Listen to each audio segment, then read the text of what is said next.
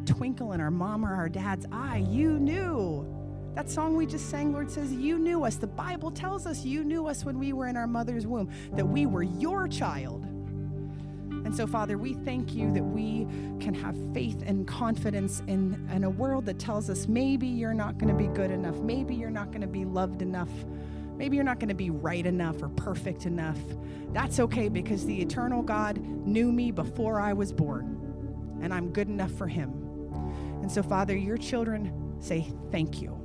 In the name of your Son, amen. You may be seated. I remember when we had our first worship service, that was one of the songs that we did. It's still a Grace Life favorite, that one. We love that one. So, I'm Joe Davis,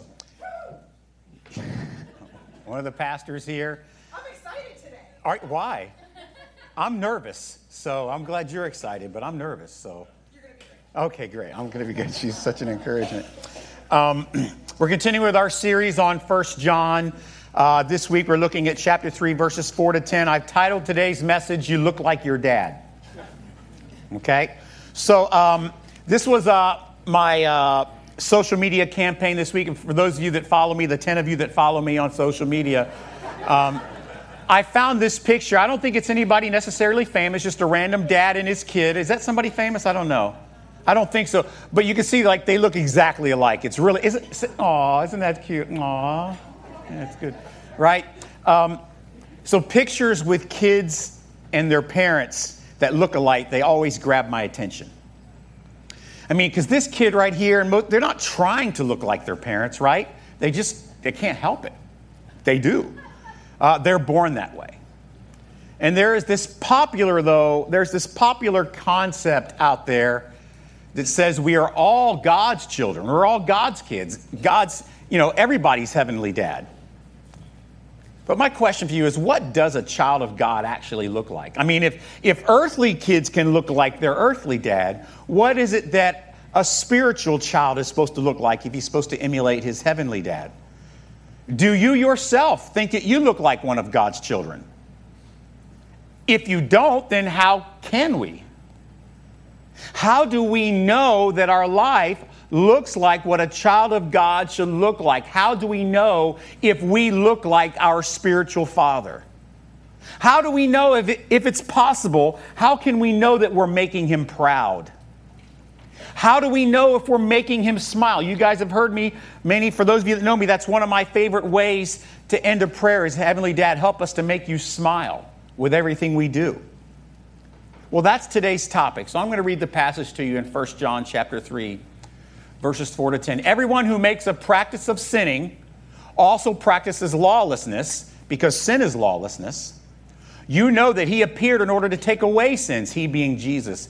He appeared to take away sins, and in him there is no sin. No one who abides in him keeps on sinning. No one who keeps on sinning has either seen him or known him. Little children, let no one deceive you. Whoever practices righteousness is righteous, just as he is righteous. Whoever makes a practice of sinning is of the devil, for the devil has been sinning from the beginning. The reason the Son of God appeared was to destroy the works of the devil.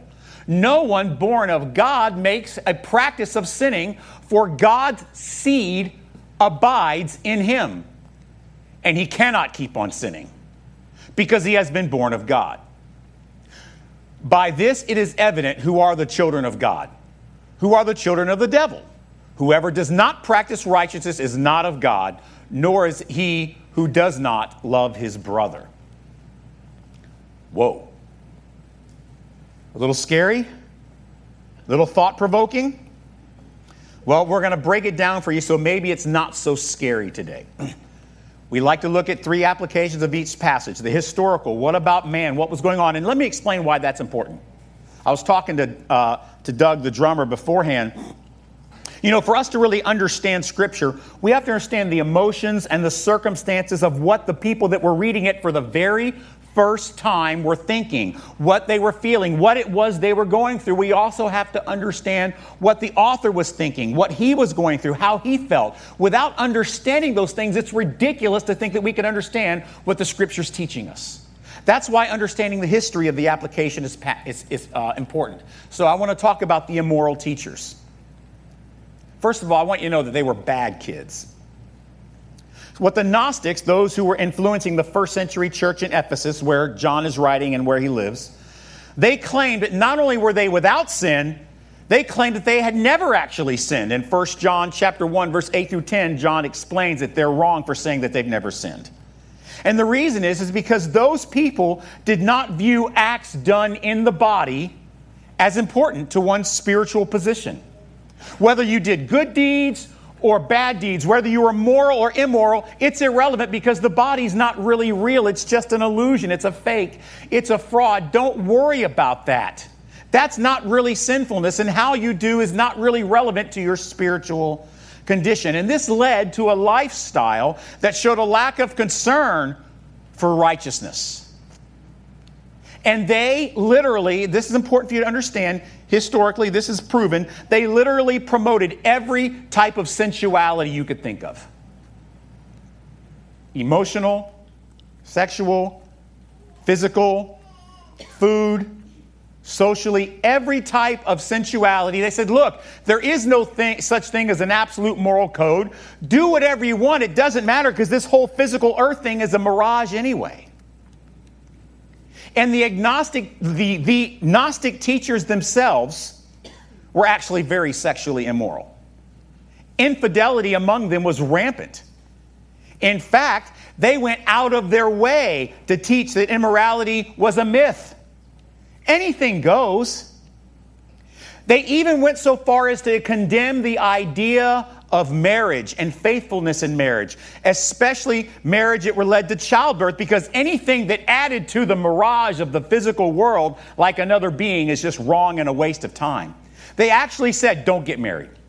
It's wrong for you. If you get married, you're going to be imprisoning yourself in this physical world. Stay single. Do whatever you want. And as you can see that these bad kids were definitely a bad influence. They had taken, unfortunately, in this first century, they had somehow come in and stolen away a place of prominence within the church. And their influence, guys, listen, this is important. Their influence was wreaking havoc. They actively encouraged others to adopt their lifestyle of drunkenness, immorality, theft, and looking down on others that didn't meet their knowledge standards. Specifically susceptible to these teachings were the young men in the church. Even those with families, especially those who were church leaders. The consequences, as you can imagine, for people who were easily led astray by these teachings and began to live a life of immorality, the consequences, as you can imagine, were devastating. As the consequences of this lifestyle are devastating and massive today. The kids were hurt. Spouses were hurt. Churches were hurt. It was painful. Not just on those living that way, but those associated with those that began to live that way. The fallout in this church from this type of teaching was widespread, painful, and you can see quite discouraging. So what John does is he exposes the fallacy. And John is making it clear that to be one of God's children, to claim to be a child of God, which, by the way, the Gnostics did, there would naturally have to be, by nature, without question, a lifestyle that is worthy of that title or that name. This was important, guys, because those promoting this immoral lifestyle were holding themselves up not only to be children of God, but they were saying they are spiritual authorities. Listen to us. We know what we're talking about. He lays out a comparison between God's children and those that claim to be connected to the Father but aren't. He lays out the evidence that the Gnostics, the Gnostic teachers, these immoral teachers, did not meet any of the descriptions of a child of God. But the people that John was writing to did, as a matter of fact, and we'll get into that later. Remember prior when he wrote to them saying he knew they were believers? You guys remember, some of you that have missed some of those sermons, you might want to go back. But he says, I'm writing to you because I know that you are Christians. I'm writing to you because I know you've overcome the evil one. I'm writing to you because I know you'll never leave. Other people have left, but you will not leave the church. You will abide. I'm writing to you because I believe in you. As a matter of fact, he went so far as to write a song for them. Do you guys remember that? In one of the sermons, we talked about the song that he wrote, celebrating their faith. He is writing to those that had actually resisted the influences and still lived lives worthy to be called children of God, lives worthy of the gift of faith. So that's the history. Understand where we are. Here's the theology. What about God? What does he do? I want you to understand that there are actually two types of children in the world. And John uses this picture of two types of children, children of God and children of the devil. He makes it very clear. Just like earthly children bear the resemblance of their parents, so do spiritual children bear the spiritual resemblance of their father, whether it's God or the devil. So let's talk about the first type of kid. I want to talk about the bad seed, children of darkness, they're called. So this idea that we're all God's children, it's actually not biblical. Did you know that none of us are actually born children of God? We are actually all born children of darkness. I've proved this to you guys in times past in other sermons by saying this. You never have to teach a kid to lie. You never have to send them to lying camp. You don't have to send them to rebellion camp. You don't have to send them to manipulation camp. They know how to do that on their own. Correct? There's a couple of verses I want to read to you. Ephesians chapter 2, verse 1 through 3. Here's what Paul says. And you were all dead in the trespasses and sins in which you once walked, following the natural course of this world, following the prince of the power of the air, the spirit that is still at work in the sons of disobedience, among whom, he says, we all once lived in the passions of our flesh, carrying out the desires of the body and the mind, and we were by our very nature children of wrath, just like the rest of all mankind. He doesn't make any room there, does he? John chapter 8, verse 44.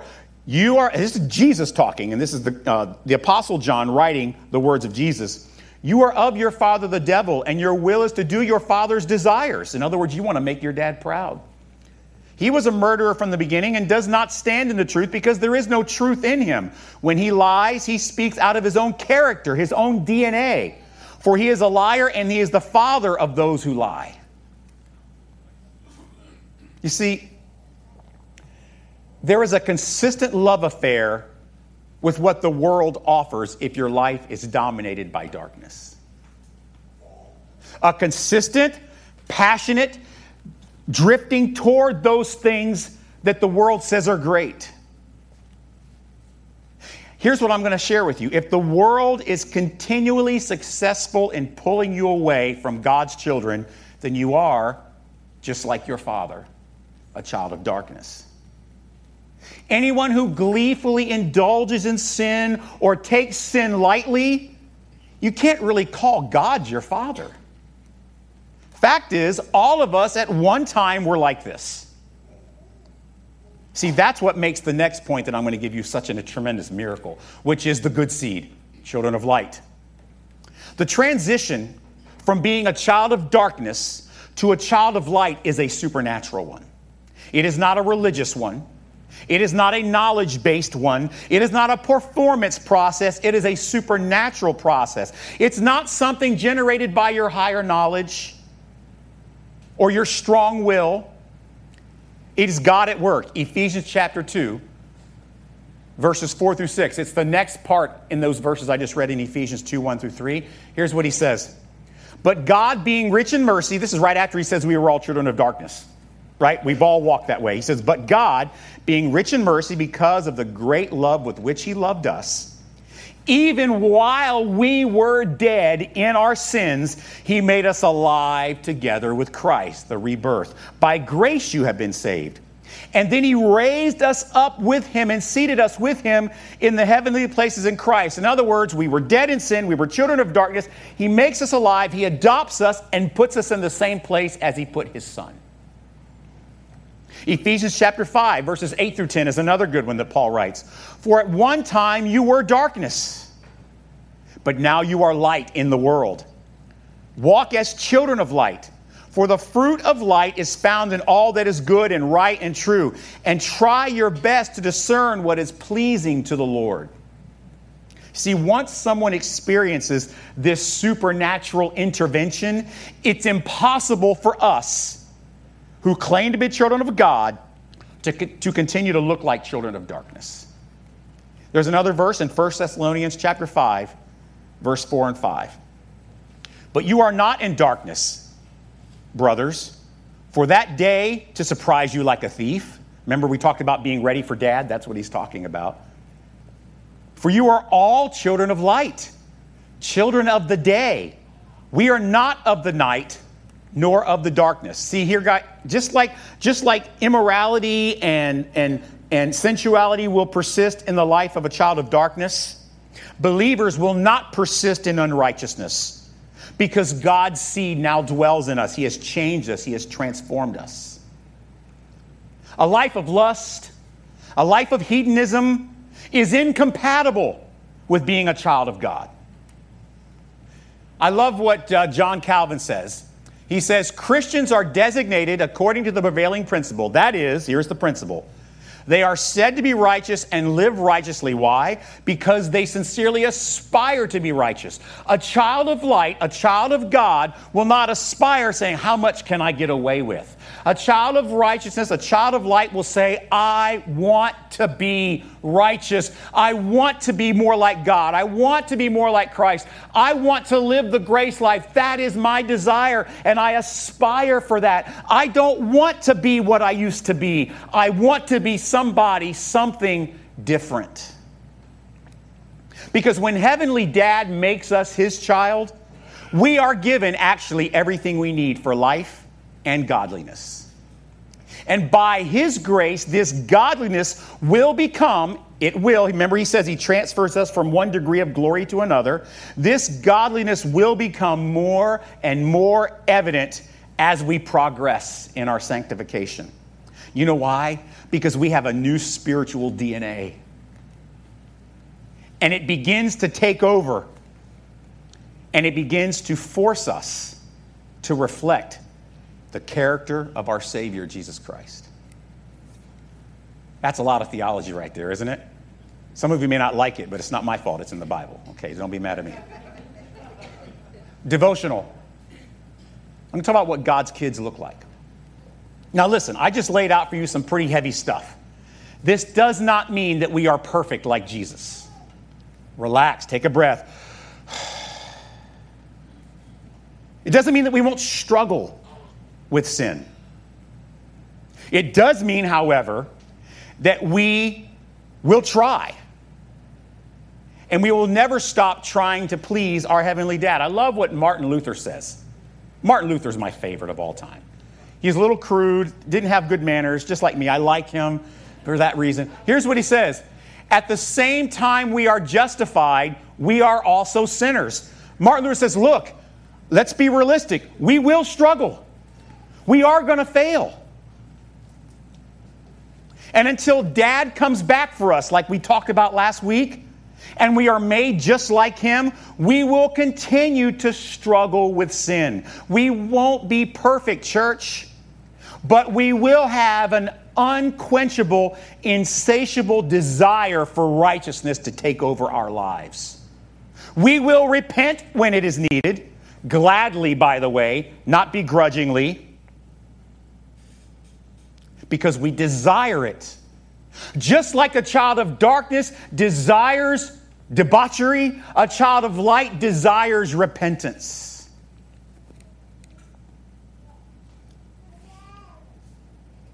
We aren't talking about perfection, but there will be, by nature, an unmistakable direction. We're not talking about perfection, we're talking about an unmistakable direction. Okay, let me just explain to you why I love this sermon so much, even if you don't. Here's why I like it. I like that I'm preaching this. For years, I looked at this passage and I was taught that it was a warning for me of how I'm supposed to live. Better get your act together. Better get it straight. Don't be a bad kid. But in reality, when you understand the history of 1 John, when you take it in context of all the other things that we've talked about, you realize it's not meant to be an admonishment to Christians, but rather an encouragement to them about being a child of God. This conclusion is undeniable when you take into context everything that John has said. Let me just, here's some of the sermons I've talked about. He says, look, there is proof in your pudding. Remember that sermon from a few weeks ago? Then he says, I'm never leaving and you're not leaving. Others have left and it broke your heart, but you are still here. He says that. Then he said, look, I know I'm preaching to the choir. In other words, I know you guys get this. He also says, remember, we talked about the fact that God has made us grace experts. The world needs us because we understand grace, not because we're so smart, but because we have received it. And then last week, he says, you will be ready that day when Dad comes back. Remember we showed those videos of those soldiers coming back, and a bunch of you were crying. They said, Joe, you're going to make us cry like that again? I can't, okay? That was just like a once in a... Those videos are great, okay? So that was kind of a hard act to follow. But what John says is, that's the way it's going to be when you see Dad. You will not be ashamed. You'll be ready. And so when you think about the context of all of that, John has spent 2.5 chapters saying, you're good. I'm writing you because I believe in you. I'm writing because you've shown that you love God. I'm writing you because you are grace experts. I'm writing you because I'm preaching to the choir. You will be ready for Dad. And so therefore, in the context, this passage is to encourage them, not to beat them with a stick. It's instructions instead for us to know how we will be able to recognize one another as brothers and sisters in Christ. Think about it that way. He's giving us this so we know when somebody else is like us. So I got some pictures up there. I don't know if some of you can see them. There's Will Smith. You know, his kid looks a lot like him. There's Gordon Ramsay's baby. Isn't that crazy? Isn't that wild? Mel Gibson's son, it's unbelievable, the likeness, right? The eyes and everything. This other guy's not famous, but they look alike, so I just found that one.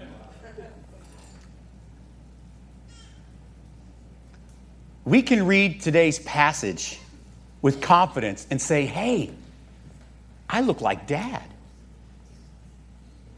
You see, let me explain this. This is important. When God adopts a child of darkness, which we all once were, he transforms us into children that will naturally reflect his likeness. People, even though we're not perfect, will be able to look at us and say with confidence, man, you look like your dad. It will be a stark and uncanny resemblance in our lives to the way Christ was trying to live. And it's not just only about a victory over sin in our lives. It's not that we just stop living like a child of darkness, but it's also going to be, and this is important, church, listen to me carefully, it is also going to be very evident that we look like our dad in our service of the kingdom, in how we proclaim grace, and how we serve others.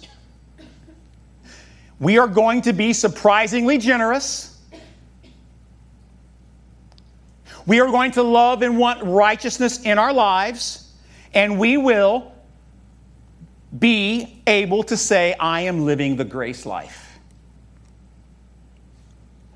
We become children that want to make Heavenly Dad smile.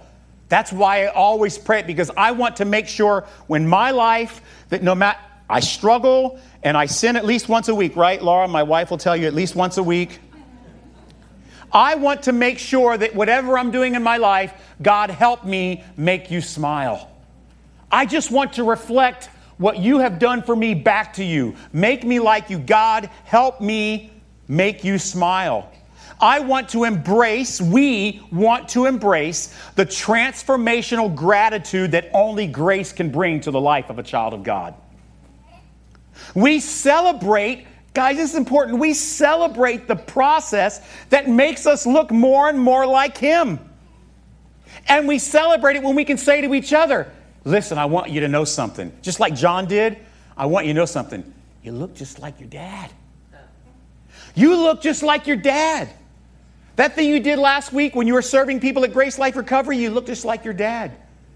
When you guys were giving out food at the Grace Life Food Pantry, you guys look just like your dad. When you're serving upstairs at security or teaching the kids for Grace Life Kids so other people can come down and worship, you look just like your dad.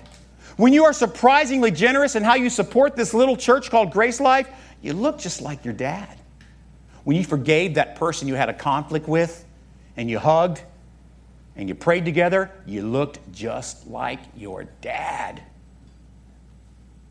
When you love one another, and we'll be talking about that next week, when you love one another and you're committed to one another, you look just like your dad.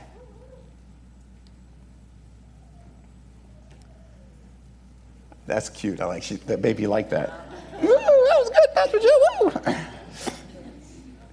So what we're going to do today, as children of God, as children of light, we're going to respond together and celebrate together as brothers and sisters who look like our dad, the Lord's table.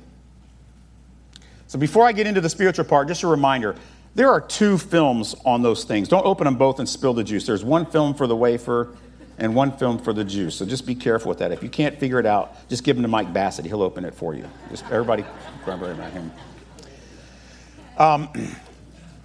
We're going to celebrate the Lord's table today. And as we do it, here's the focus I want you to have. I'm going to move this over without spilling it. Yeah, the very first Lord's table I spilled all over. I remember. Thanks for reminding me. So as we do the Lord's table today, here's the concept that I want you to think about. We are celebrating this together as children who look like our dad. That's what the Lord's table is meant to be for those who are children of God, who understand grace, who understand mercy, all those things can celebrate together what God has done for us in adopting us and making us children of light. And so we like to read from Jesus' words in Matthew. And here's what he says. Now, as they were eating, Jesus took the bread, and after blessing it, he broke it and gave it to the disciples. And he said, "Take this and eat. This is my body, which was given for you."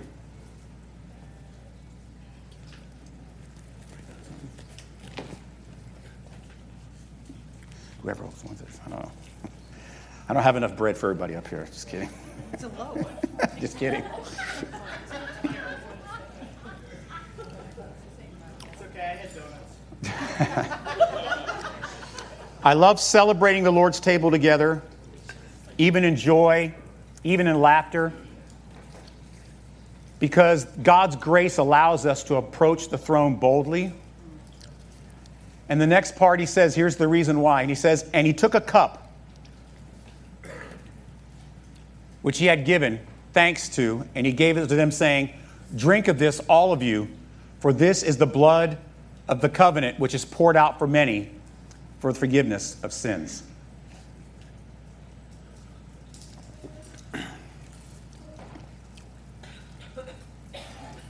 Heavenly Dad, we're so thankful that you have made us children of light. Thank you that we can celebrate together the Lord's table as we reflect what you have done in changing us. God, we as a church desire greatly to leave behind the life of debauchery and immorality and sensuality, and we want to live a life that desires righteousness. Make that the overwhelming driving force in our daily decision making, because we want nothing more than to look like you. The sooner, the better. In Jesus' name, amen. Amen. So at this time, we're going to invite our team to come through the room as we prepare to leave this place today. We do want to take a moment and respond to the spoken word through the giving of our tithes and offerings. For those of you that know what that means, that's church word for money. But we're going to invite